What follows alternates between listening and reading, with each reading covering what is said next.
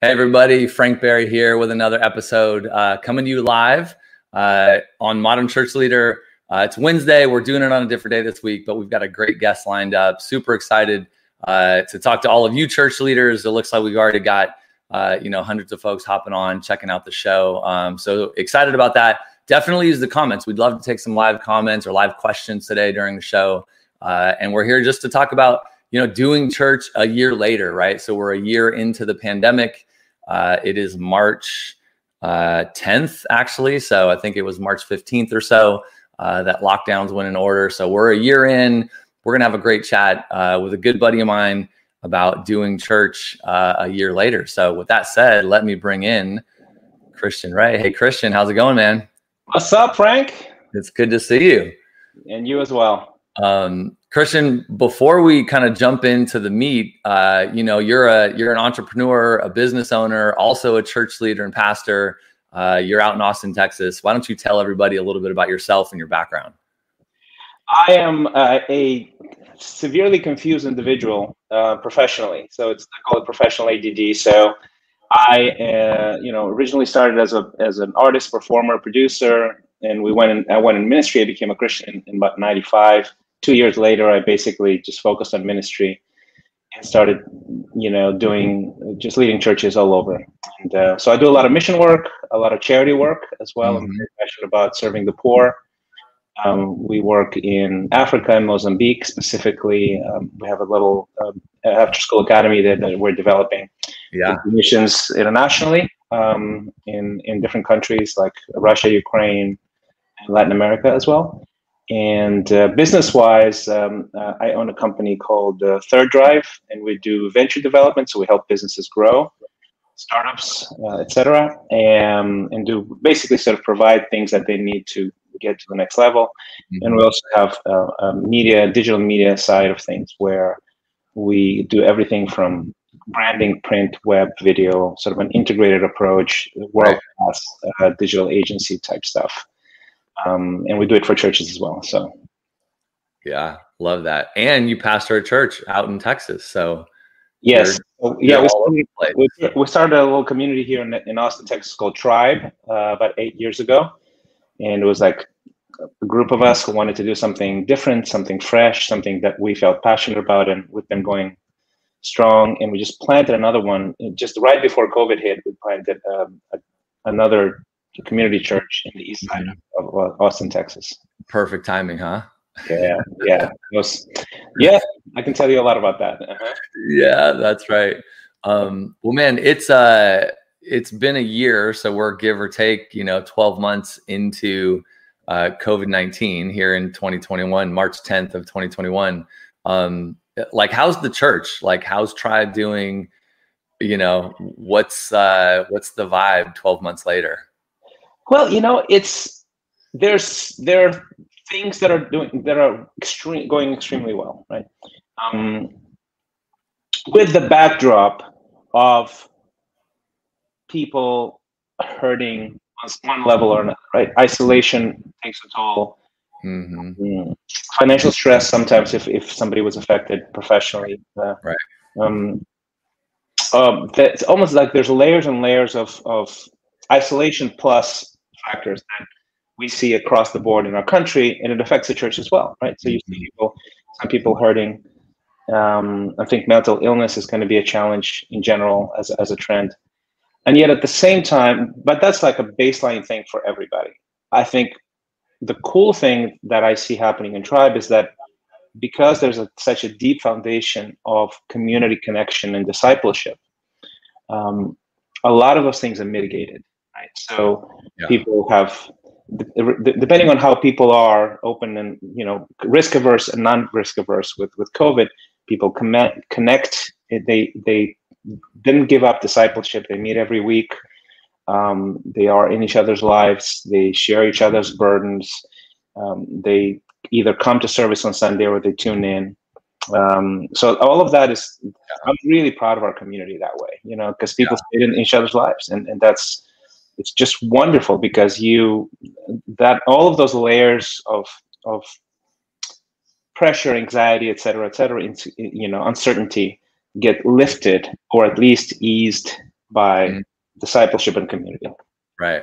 Yeah. I mean, I love that. It's like, if you take a step back, COVID messed up big time the ability to meet as a church in a building, and certainly made it harder in a lot of ways to meet even as individuals. But people could still stay in each other's lives. We could still call each other, do Zoom meetings, meet at the park, wear masks, social distance, but we could still be around each other, and the small group communities could still encourage one another, love up on each other, carry each other's burdens, all the things that you're referring to. And that's the church, it's not the fact that we're in a building on Sunday morning. Yes, exactly. I do think that sort of the temple court setting of meeting together in person as a community, as a meeting of the body stuff, is really an important factor. Regardless of what is it that it's limiting this, right? So that's sort of, there's a tension there between what is good for the church, for the health of the church, and what the limiting factor is, right? In this case is a pandemic. Right? We've been around for 2,000 years, okay? And we've seen many limiting factors in 2,000 years. Right. And I think sort of one of our big things is that we really push for in-person meetings. Responsible, distanced, masked, anything we can do to de-risk it. We pushed for inspired, encouraged people. Look, this is the meeting of the body, the meeting in person all together is an important element that you can't replicate that in a small group or in a one-on-one environment or in a Zoom call. Or a Zoom meeting. Yeah, exactly. So did you guys, when things went into lockdown, did you stop meeting in person for a period of time and kick up a church online experience? Yes, we did. Okay. And we did. It was probably from February to about June, from March rather, because we started in March. Yeah. And then in June, we started doing hybrid meetings where we were in person and streaming at the same time. Okay. Got it. And your meeting, we were talking before, and you're having church in the park essentially. So kind of as much as you can, keeping it outdoors, keeping people as safe as they can, but trying to get everyone together. That's correct. Yeah. Yeah. That's correct. That's what we did. Are you doing church online as well? Like, are you streaming anything? Yeah. Yeah. Okay. Yes. How are you doing? Talk us through how, because I think it's a new challenge for churches, right? Before COVID, most churches, not every church, but certainly if there's 350,000 churches in the US, most of them were doing church in the building and they weren't streaming. Maybe at the most they had like a single camera in the back on like a Mevo or something like that was like, right. Facebook Live. They were doing very basic, but now every church had to go to church online. And fast forward to today, churches are starting to meet back in the building, or they're doing hybrid, environments, but it's like they still want to do church online, or maybe they're faced with the challenge of how do I keep doing church online but also do church in the building. It's a whole new set of skills and time and energy and volunteers and all that. So how are you guys doing it? Well, I mean, let me ask you this: are you asking technically, philosophically, the ministry aspect, the technical aspect, the design aspect, all of it? Give me tell us what you're doing. If you're meeting in person and hybrid, and why? Like, why do you? If you're keeping up the online experience, why are you doing that? And then what's the point? And then let's talk about like how practically you're pulling it off. Okay, so we're absolutely streaming everything. As a matter of fact, we do live streams in the middle of the week where we unpack, me and my associate pastor, Elias, we unpack the Sunday message in more detail and just look at it at different angles. So we're sort of augmenting the meeting of the body in person thing with all kinds of media around it. So why we do it? Well, we do it because, there are very beloved members of the community who can't make it. They're maybe at risk. Maybe they're risk averse at the time, and we want them to at least have a virtual experience, even if it's not the full experience. That's why we do it. Now, philosophically, we went from really have a high level of production to actually simplifying it and making it more basic when it comes to Sunday streaming. And the reason for that is because the risk of doing, and I own a digital media company, so obviously I have the gears to create the full experience. But as a media guy, I have the capacity to do this. Right. I have the gear, I have the people, I have the ability to do this. As a pastor, I'm torn because I can do excellent digital media work and streaming experiences and high-level productions, but I don't want my church to be a church of consumers. And that's the risk so that's the spectrum, I guess, right? So we actually scaled down our streaming production, so to say. So it's not produced.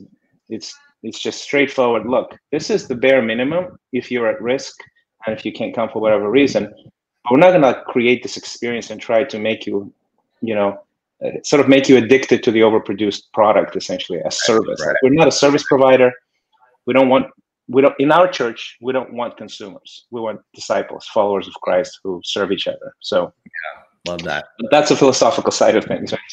Yeah. I mean, for sure. I think, every church is kind of faced with that, right? And I'm not sure. I think every pastor wants engaged members, right, that are not just consumers, but they're living out their faith. They're active in the community. They're serving each other, loving each other, being together, all the things. So I don't think anybody would disagree. Yeah, but you'll be surprised as someone who actually shepherds people, right? How quickly you become a consumer, how easy it is. Yeah, it's absolutely easy. Well, and how quickly you can go. You have a conversation with someone. Hey, dude, how come you're not a church? Well, I don't want to get sick. Right. Do you go to grocery stores? Do you go to restaurants? Yeah. If you can go to a restaurant, you go to church. Right. That's simple. And let me explain to you the things that you're missing out on at the meeting of the body. Yeah. What do you think it's going to? So I think there's a thing that is happening. It's kind of what you're describing, where for a year, in some cases, not in every case, but for some number of months, 6 months, 9 months, 12 months, people have been doing church online. And then churches are going to open May, June, July, whenever it is, right? It's coming, it's pending. Churches are going to be fully open. Sure. Yeah. Vaccines are out. It is now safe. Whatever month that is, right? Like summer months or a little bit after. But there's people that are getting super comfortable, like doing church online. And I don't know, how do you think about that? And how do you think about getting everyone back, in the building, if you will, and coming out of that online? Well, I don't know how it's best for your church or whoever's listening, right? For me, I do this not because I have to do this, not because it's a job, but because it's a calling. And my passion is to give people, hopefully equip people for a life that was given to me by someone else. People invested in me, mentored me, and I have an amazing life that I don't deserve. Yeah, and I want to pass that along. So if I look at it from that standpoint, what it requires is to call people to be responsible, to be grown-ups, obviously, to understand their risks, but also to understand that you are called to a life of selfless service and to a life of carrying your cross, to a life of denying yourself. And it's so easy, it's in our nature, deeply in our nature, to become complacent. It's deeply in our nation to become to lean towards convenience. Mm-hmm. Yeah, to get comfortable and then in your mind you rationalize why you did that. Right. It's not a real thing. So our job, spiritually speaking, as everybody, every Christian, is to call somebody else to obedience. Right. For Christ. So the way I do it, I basically say, look, let's look at 2,000 years and how many events happen that were risky for people when it comes to meeting together. Yeah. Plagues, you were at risk of being arrested many times, die.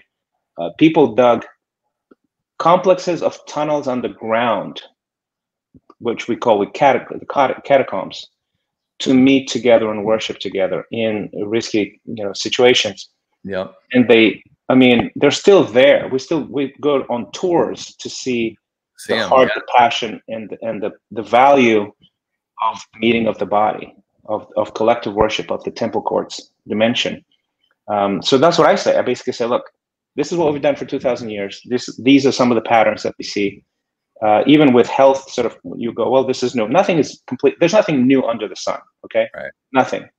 Yeah. During the plague, Christians, everybody would flee the town to save their lives. Christians would stay and take care of the sick and die, trying to serve somebody else.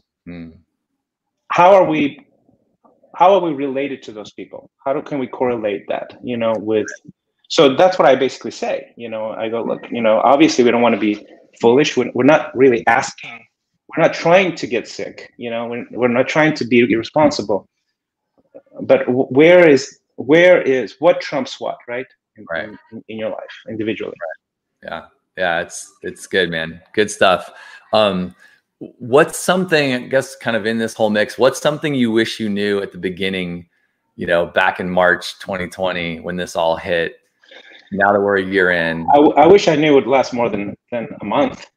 You wish you knew it actually a year long, or maybe 18 months long by the time we get out of it. Yeah, we were like, well, we'll be back in July. It's all good. So it's, who knew, right? It's crazy. Hope deferred. Just kept going. Yeah. But I think there's definitely advantages, and I think I'm just grateful that we just happen to be in the digital media space, right, professionally, right? So, but I think how many churches just weren't prepared, right?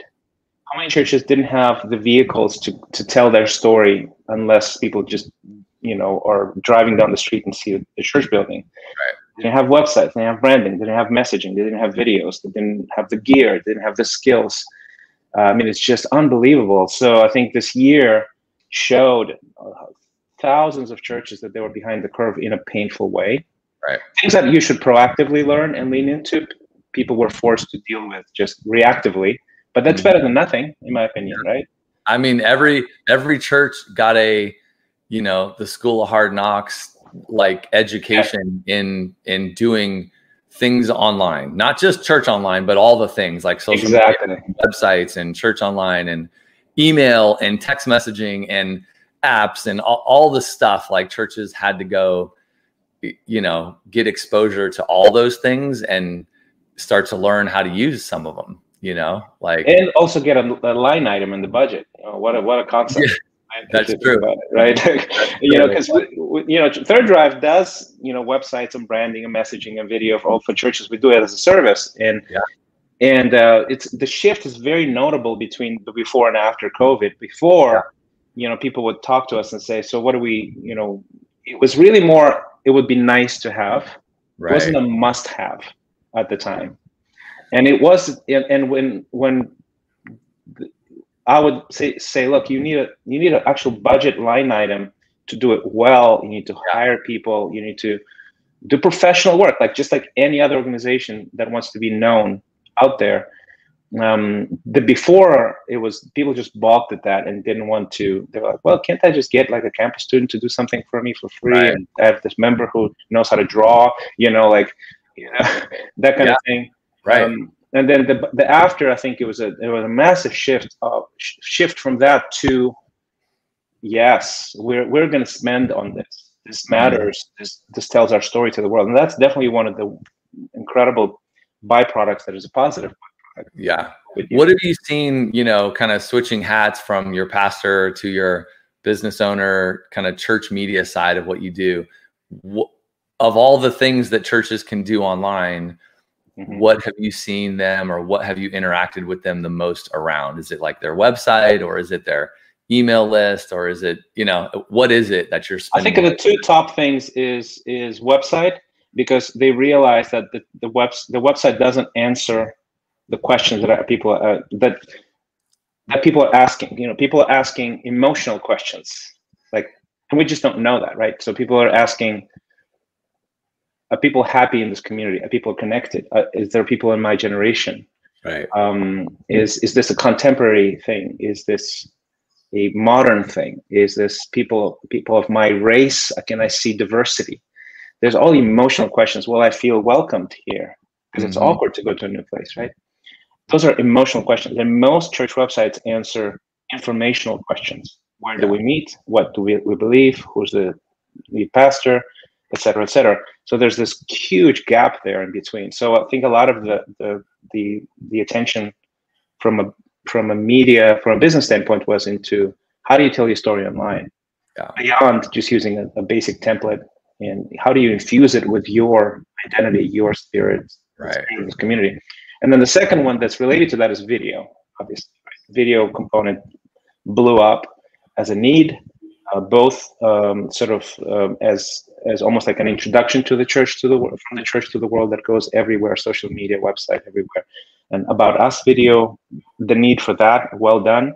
And also for video in general, right? So the streaming dimension, the Zooming dimension, the midweek lesson workshop creation, how to create a library of those resources that is evergreen, right, over and over again. All of those things, I think, came to the forefront. Yeah, big time. I mean, I like it. You kind of going back, you kind of said two things, like your church online experience evolved. You kind of went down the path early of producing kind of a highly produced experience, and then evolved into a less produced, more organic experience. Yeah. So I guess it devolved in that aspect. Like I guess devolved by design. Yeah. Yeah. But you also mentioned that you're doing kind of a midweek unpacking the lesson, and is that like a Zoom type of thing where everyone's in and you see faces and like that's a big part? Okay, it's explain that. Is that like this where you're on with your so we use something very similar to what you're using platform wise, and we do 2 windows, and you can see the comments and it's live, right? But it's basically designed to just go, okay, here's the concept that we talked about on Sunday. Even if you didn't watch the service, here's why it's valuable for you, and this is why, and you just go deeper. So it's like even the dimension of being online and having slightly more time, and it's just that the format is different than Sunday service. You have to sort of think a certain way as a speaker, and in a unpacking a stream episode, it's just a very different angle. So you can go deeper, you can go into tangents, and you can explore, and it's evergreen. So it's live, people can watch it, and people can watch it over and over and over again to their friends, that sort of thing.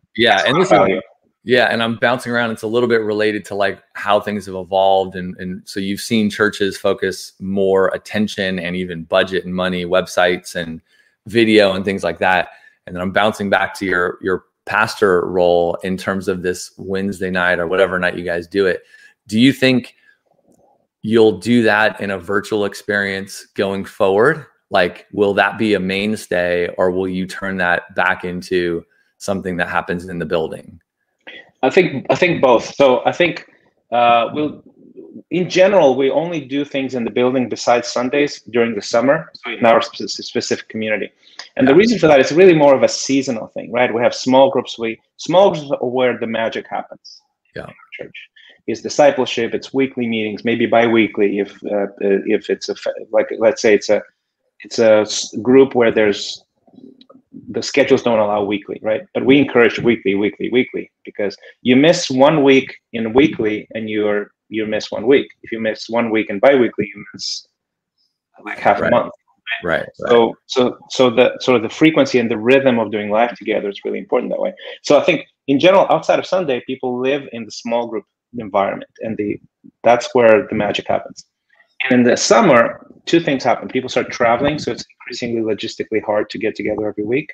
Mm-hmm. Also, we want people to sort of take a step back and go, okay, is this little group still good ongoing for me, or is this a good chapter and I need to switch to something that can enrich my life and I can reach somebody else's life? So in the summer, we switch to midweeks in the building. So I guess it's a long-winded way to explain it. So we'll do still the summer midweeks in the building, but the online stream discussions are a format that is still incredibly powerful, because you can really you can zero in on something, really unpack it, bring some experts. You can bring somebody like, you can bring Frank to talk about something very specific, that our people could enjoy, or somebody in the other side of the world, right? Right. We did a joint sort of thing with Africa. There's like several churches in Africa just chiming in and dropping in. Remarkable stuff. Yeah. So I think the online streaming stuff is here to stay. It's not here to replace the meaning of the body. Right. Like it's an augment. Right. Like I was literally thinking of the same word. It's like an augment. And I think there's an interesting piece to all of this, that churches can adopt this. Yeah. You still want to meet in person. Absolutely. But there's also a place for this. Like, maybe you're doing it, on Tuesday nights, you've got this great kind of Bible study, but it's with somebody else, whether it's you and your associate, or you're bringing in a guest, and you have this it's almost a new format and people can watch it from home. So it's much more convenient in terms of people doing it. So I don't know. I think there's something there that going forward, that could be a great way for churches to do both, have both of these things going. Absolutely. Yeah. So I think it's fantastic. The leap in the adoption of technology in churches is remarkable. It's going to actually really, pay off. Yeah. Because we are inherently people that resist innovation. That's just a human thing, right? Yeah. So I think, I would say humans in general resist innovation because it feels risky. Yeah. So there's types of people we call them the first adopters, that are like, I want the new thing like yesterday, but that's not the normal part of things. So there's people like that, but also there's organizations like that, right? There's organizations that their DNA sort of pushes them to adopt new things quickly, and then others whose DNA actually prevents them. And churches specifically is the type of organization that are usually behind the curve. Right. So I think for churches in general, it's a healthy thing. There's like nonprofits. It's like there's the business world, then there's nonprofits, then there's churches in terms of like tech adoption speed. Churches are notoriously bad with new tech.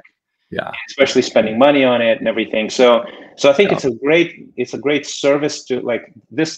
The bad thing that is COVID year is a good thing for churches, because when you're forced to do something instead of like ask, do you want to do it or not?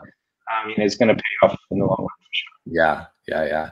Let's I totally agree on that. Another thing that came to mind is just what is Tithely helps churches with giving and some other tech, but what does giving look like at your church through the last year, and how has kind of going virtual and then meeting in the park and those kind of things affected just overall giving?